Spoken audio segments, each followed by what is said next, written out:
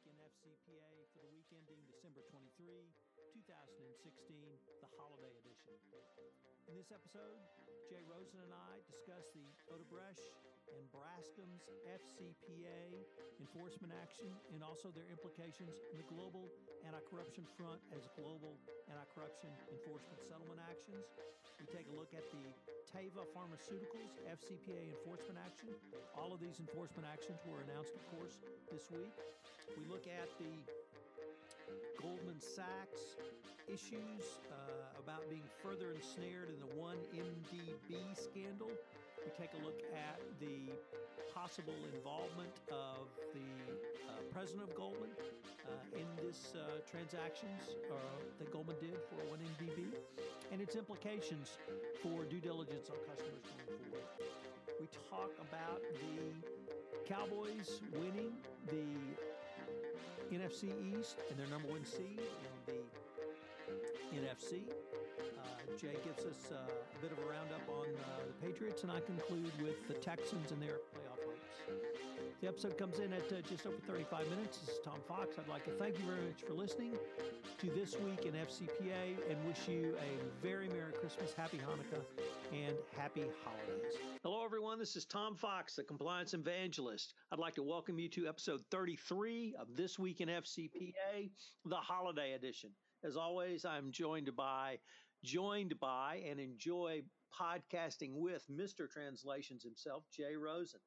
Jay, welcome on this December 23rd. Thanks, Tom. It's great to celebrate this holiday edition of This Week in FCPA with you. And we've got lots of great year-end settlements to talk about.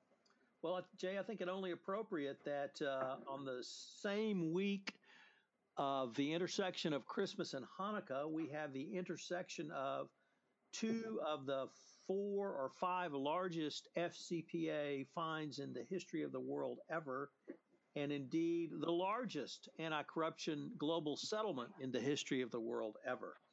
So obviously I'm speaking about Odebrecht/Brascom, and then actually as a larger component of an FCPA fine, we have Teva Pharmaceuticals. So what are some of the numbers tell us on Odebrecht/Brascom?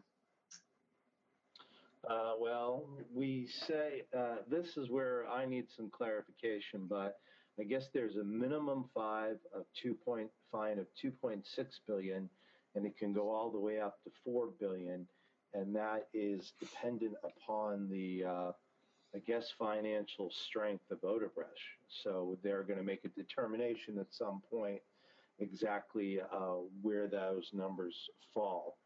The other thing that's interesting is it's a joint resolution between Brazil, Switzerland, and the United States, and I believe the United States will get 15% of the awards. So this is very interesting to see that a bulk of the awards will be going back into Brazil. And I read something today in the Wall Street Journal that Petrobras is already making a claim to want to get made whole for some of the bribery that happened to it based on Odebrecht and Brascom. The other numbers is that about $788 million were paid out as part of the scheme, and that was paid out by Odebrecht. Odebrecht, the nexus of it was that they had employees in Miami, Florida, who participated in it, and the way Brascom gets roped into this is they had ADRs trading here on U.S. exchanges. So those are the top numbers that I look at. Tom, do you have any insight into how they figure out that range? So I think on the Odebrecht total number, it's about a little over 400 million paid to the U.S., somewhere in that range. And I think that brings us at, when it was announced, it was number 4 on the top 10 list of FCPA settlements, but that was Wednesday. On Thursday, Teva came in with 519 million, bumping it. So we have Teva at number 4, and we have Odebrecht at number 5, as of today. Of course, it could change next week. But on the numbers, yeah. So, frankly, it was stunning to read the criminal information, which laid out the sentencing guidelines range because it was high as $6 billion based upon the conduct of Odebrecht. We can only say the conduct was truly worldwide in scope, both institutionalized at the functional business unit level. There was essentially a bribery department, but also personally run by the company's CEO, who's now been sentenced to 19 years in jail in Brazil.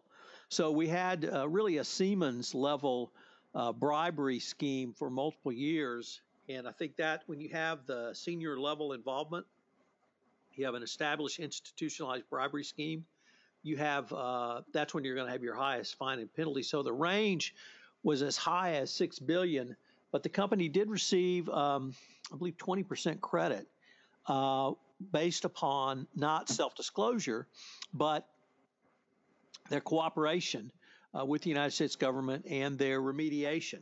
Interestingly, on the remediation, even though they received credit for that, they did not. They are required to have a monitor, which communicates, I think, that the Department of Justice is either not satisfied with the rate of remediation or the quality of the remediation, or is concerned about the company fulfilling their obligations under the deferred prosecution going forward. So they do have a monitorship as well. But on the clearly, Odebrecht received a considerable settlement. But within the range you discussed, Jay, I have it between $4.5 billion down to $2.6 billion. And the Odebrecht claims an inability to pay more than the $2.6 billion. So there's going to be some additional information presented to the United States government, and a decision will be made by the end of March 2017. So the end of Q1, the company will know what its final fine and penalty will be. This is really not something we've seen before. We have seen companies receive substantive discounts when they did not have the ability to pay. What we have not seen is that be part of a open-ended or unended obligation, non-final obligation, I should say. That may be because this current administration wanted to close it out. It may be because Odebrecht wanted to close it out under the current administration. It could be a whole host of reasons. Perhaps they wanted the year in tax for tax reporting purposes. Nevertheless, very interesting to see that range. Also, a lengthy payout by Odebrecht. So we have seen annual or multiple payouts, large fines and penalties. I think that is a concession by all of the governments involved that they had no interest in putting this company out of business. So that's, I think, a very welcome development to not only have governments recognize it's really not in their interest to put companies out of business, but also for companies to give some greater incentive to come forward and, if not self-disclose, certainly cooperate. The breadth and scope of the bribery scheme was really stunning, Jay. If you read about it, it was across the globe, the multiple countries involved. I got 11 countries, so went all the way from Angola, Argentina, Colombia, Dominican Republic, Ecuador, Guatemala, Mexico, Panama, Peru, and not to be left out, certainly not last, but definitely, no, certainly but not least, but definitely last, Venezuela. So that's not necessarily all the usual suspects. There's some, there's a big concentration there in Latin America, and I guess the only usual suspects we see missing there are Russia, but we'll get to them when we talk about Tega. Right. And so the company even bought a bank in Antigua so that they could funnel the bribes through without having to worry about such messy things as money laundering requirements and obligations. But it's, I think, a concession by the government that they need the regions, and when I say region, the Americas regions largest Latin American construction company to continue as an ongoing concern. They need that construction company expertise. The company needs to exist for the Brazilian economy, and people who are doing construction work shouldn't lose their jobs simply because they have corrupt management. So really interesting that multiple reasons for the structure of the settlement. And you really noted or highlighted, Jay, one of the other key components, which is the split of the pie. So we had the United States, we had Brazil, and we had Switzerland. And we have not seen Switzerland as a part of FCPA settlements before. This might be a very interesting signal that Switzerland is going to provide more cooperation for enforcement agencies on the money laundering angle of things going forward. And that certainly is going to make life difficult for corrupt persons, individuals, companies, and entities if the Swiss are going to start cooperating at a level where they have apparently cooperated in the Odebrecht case and to the point where they were receiving part of the fine and penalty. The other thing, Jay, is it brings home to me is what Dan Kahn and Carol Brockmeyer talked about at the ACI National FCPA Conference in early December in Washington, which is what they call the one pie theory, that you have one pie of fines and penalties, and that it needs to be equitably split up. And really, it's the United States, I think, that's going to take the lead in suggesting that split, because as the world's leading enforcer of bribery and corruption laws, the U.S., I think only the Department of Justice and SEC has the credibility, cachet, and really expertise to lead this type of effort.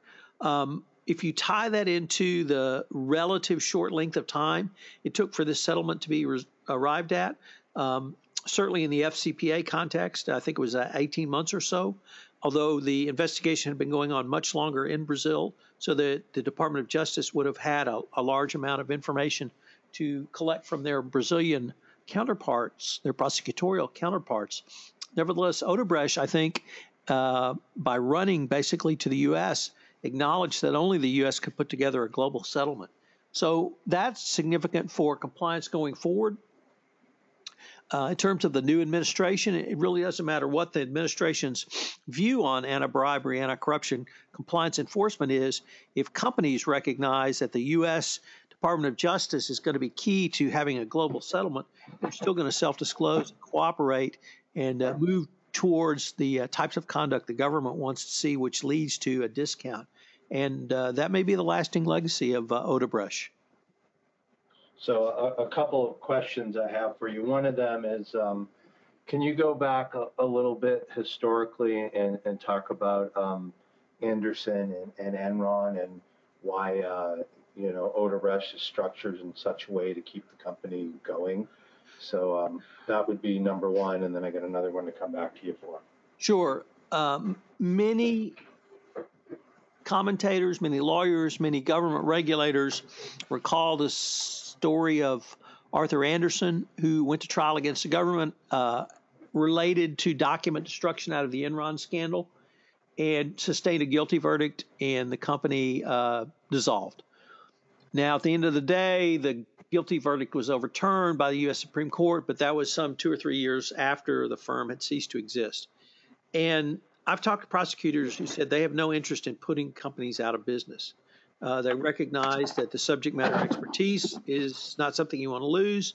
You don't want to throw people out on the street simply because someone made a mistake or they have a corrupt management. And so that may be one of the reasons that deferred prosecution agreements were developed to help ameliorate that.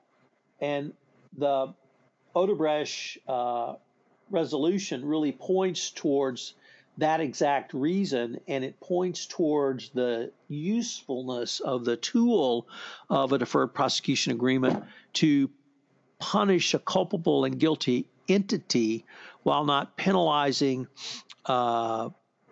the company so severely that it has to go out of business. So it was like a very strategic use of the deferred prosecution agreement, and particularly so given that it was not a U.S.-based company.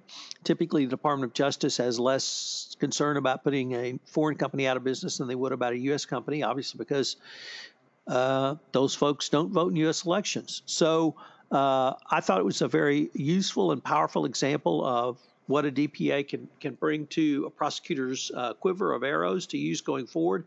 And indeed, if you flip it around, Odebrecht recognized that as well by going to the Department of Justice. The other thing you raised, Jay, was Petrobras. And Petrobras may have a claim back against Odebrecht. That is not part of the one pie. If Petrobras lost money, if they received less quality services, they have a direct claim against Odebrecht. And whatever Odebrecht's settlement is with the U.S. Department of Justice, that's probably not going to cover Petrobras. Now, the Brazilian government might work something out with Petrobras, as they're the owners of Petrobras. It's a state-owned enterprise. But that could be the subject of a separate civil action. So we'll just have to see how that plays out. So thank you for going through that. One other question now. So I know Eletrobras is still out there. Do you know of any other Brazilian entities that there would be either a tax benefit for them wrapping up in the next few days, or do you think some of those other parts are going to continue on into the new year and the new administration? Well, it's given the size of these settlements and the scopes of what happened under these enforcement actions, it certainly wouldn't surprise me to see something come out next week. I think you were at a conference last week or 2 weeks ago where there was information indicated that a major settlement was coming out of a Southern California-based company. Who knows which company that could be? There are a large number of FCPA investigations into companies who did business with Petrobras, into companies who did business with Odebrecht, into companies who did business around the 2014 World Cup, around companies who did business relating to the 2016 Olympics. There are simply a ton and a half of investigations right now, and whether those resolve themselves next week or not, probably at this point is difficult to hazard a guess.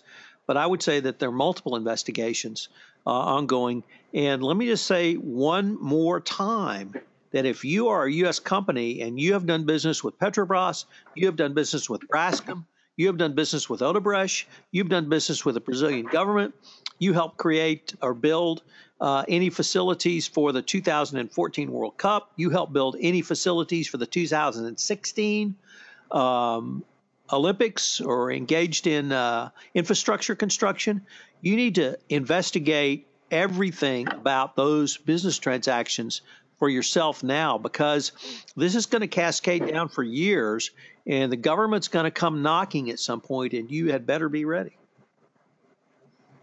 Good advice. So I think that gives us the springboard now to do Teva. And my number I have on that is 519 million, and you said that puts them at number 4 on the top 10 list. Basically, their major locus of corruptions were in Ukraine, Mexico, and Russia. And not surprising to see a pharmaceutical company involved in an action like this. Any initial thoughts on the resolution or the amount? Well, the amount included a profit disgorgement of $236 million, which is the second largest profit disgorgement ever. Teva is a Israel-based company. I think this is the first FCPA action for an Israel-based company. Typically in the pharma space, Jay, we have not seen anything close to fines and penalties at this amount. I think Johnson & Johnson was the largest prior, although I may have that wrong. And if it was J&J, I think that was a $71 million. So a huge increase over prior pharmaceutical companies. We have not seen this level of corruption in a pharmaceutical company resolution in quite some time. I think once again, here we had not the systemic, intentional bribery and corruption that we saw with Odebrecht, but we had executives overseeing compliance who were unable or unwilling to enforce the company's anti-corruption compliance program. So it's going to be interesting to see how that might play out. We should note also that at least under U.S. law, there's been no individual prosecutions of either employees at Odebrecht, employees at Braskem, or Teva to date. Although at Odebrecht, the aforementioned former CEO has been sentenced to 19 years in jail for violation of the Brazilian law. But back to Teva, interestingly, they also are going to be required to have a monitor, as did Odebrecht. So whereas it did appear that the monitorships were lessening or tapering off somewhat, it may be the opposite now for some of these very large global settlements.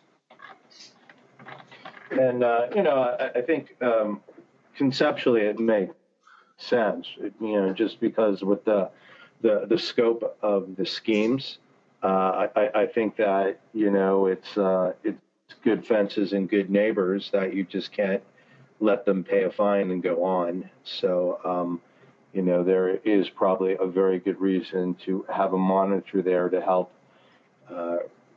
reculcate or inculcate and reestablish, a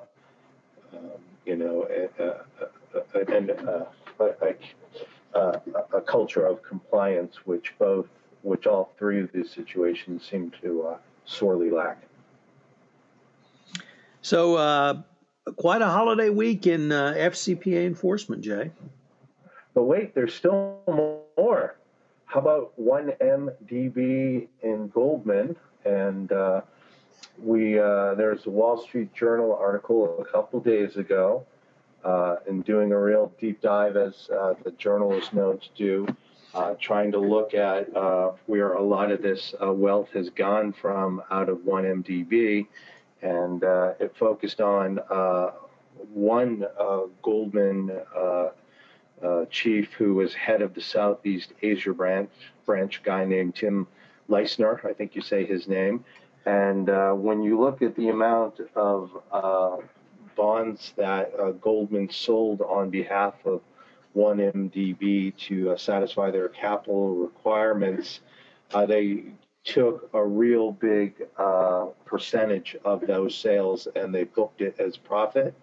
And at one point, some of the Goldman execs said, the bond sold so easily, why are you taking such a, huge slice of this? We should be only taking $1 million or $2 million, and they were taking a huge amount of those bonds.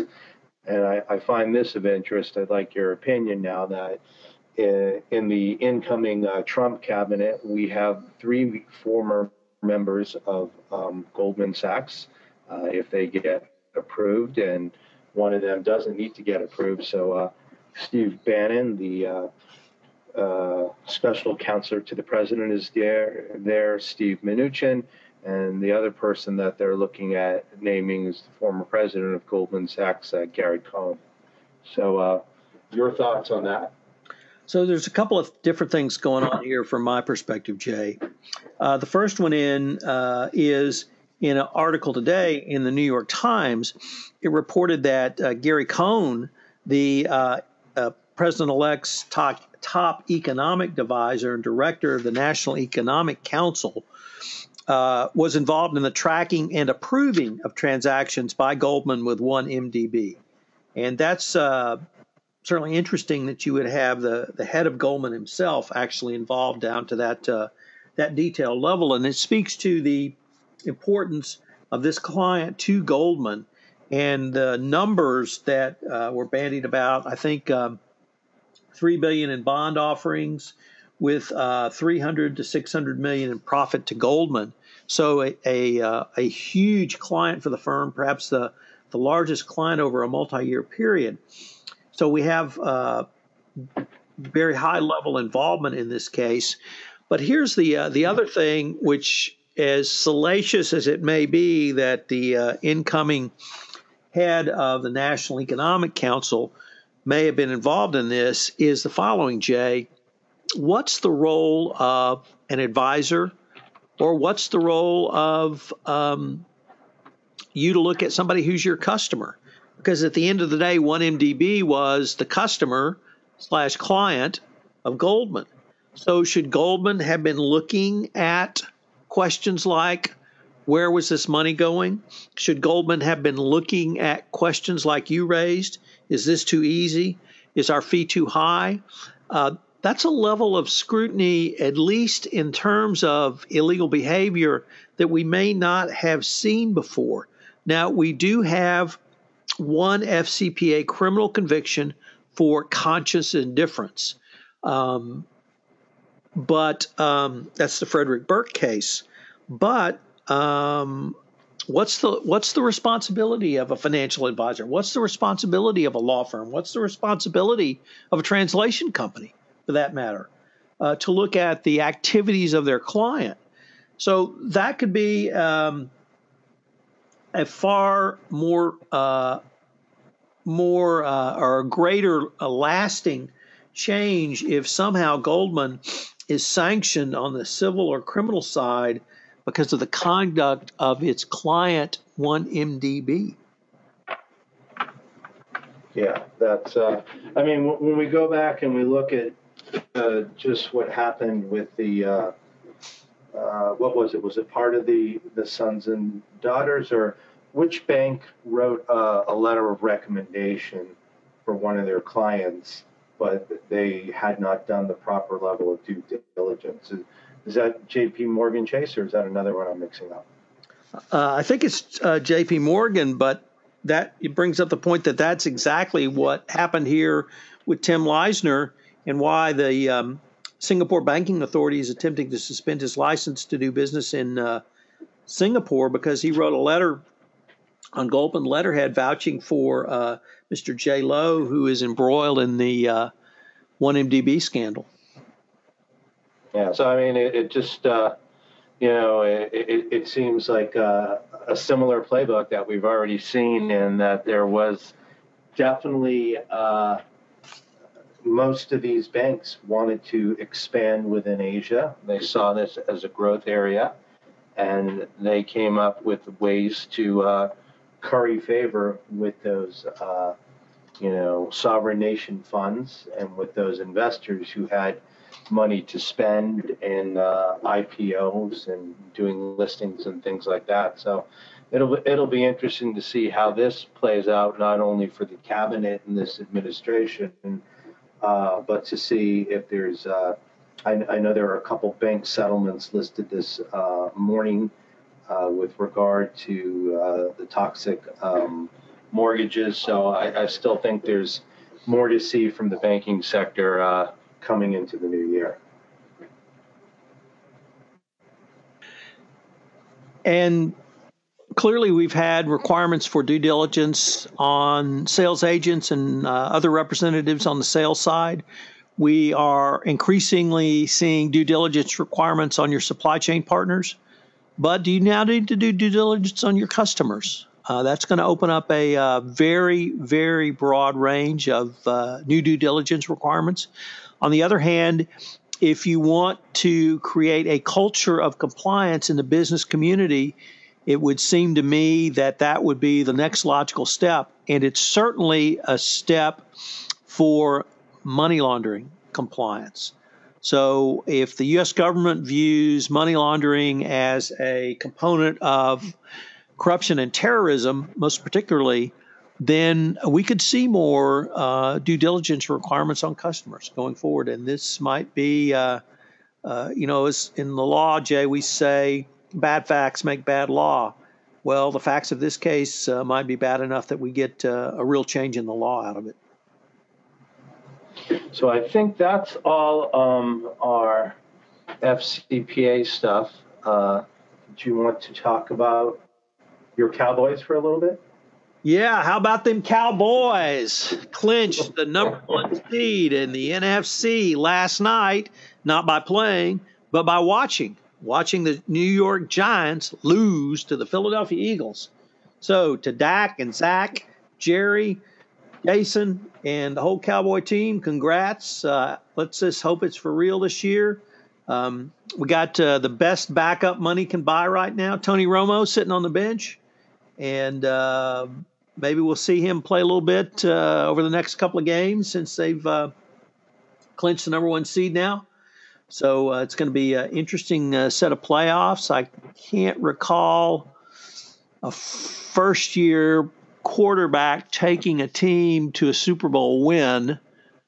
I can't recall a first-year quarterback taking a team to a Super Bowl now that I roll through the last 50. But perhaps there are. But been a long time for the Cowboys. I hope Jerry Jones doesn't screw this up, as is his wont. And but we may have a second team in the playoffs from the great state of Texas this year, Jay.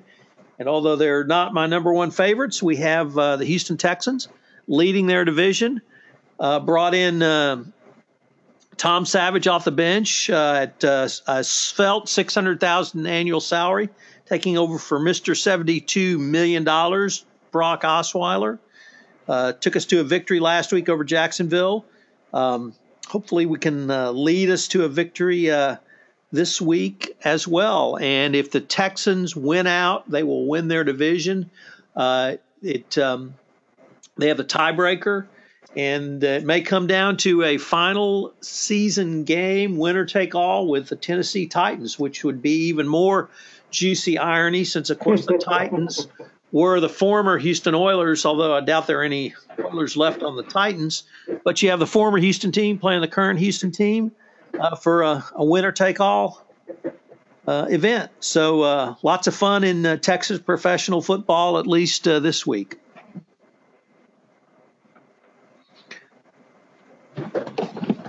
You still there, Tom? You're kind of bouncing in and out. Still here.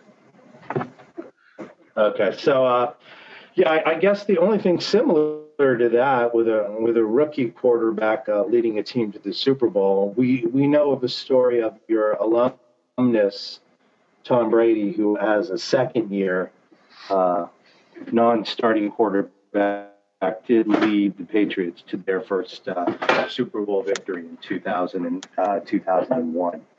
So it could be fun to see the against the old master, Mr. Brady, and that would put you in a very tough rooting position, right? Final thoughts on this December 23rd? I just want to thank everyone for spending half your year listening to us and our ramblings and musings about FCPA ethics and compliance in football. I know I enjoy my weekly chats with you, so I thank you for putting this together and giving us a forum to discuss this week in the FCPA. So happy holidays, Tom, to you, Michelle, Paris, and the rest of your family. Same to Mrs. Translation and the M&M girls. Thanks. All right, everyone, thank you for joining us. Happy holidays, and we will be back with you in the new year to discuss the FCPA week that was. Hello, everyone. This is Tom Fox again. I'd like to thank you again for listening to This Week in FCPA. I have 2 requests of you. The first is, if you've listened to this podcast on iTunes, I would greatly appreciate it if you would rate this podcast, as it would help our rankings. The second thing is, if you'd like any questions answered, please email them to me. We're collecting questions for our mailbag episode. You can reach me at tfox@tfoxlaw.com. This is Tom Fox. Thank you again for listening to This Week in FCPA. This podcast is a part of the C-Suite Radio Network. For more top business podcasts, visit c-suiteradio.com.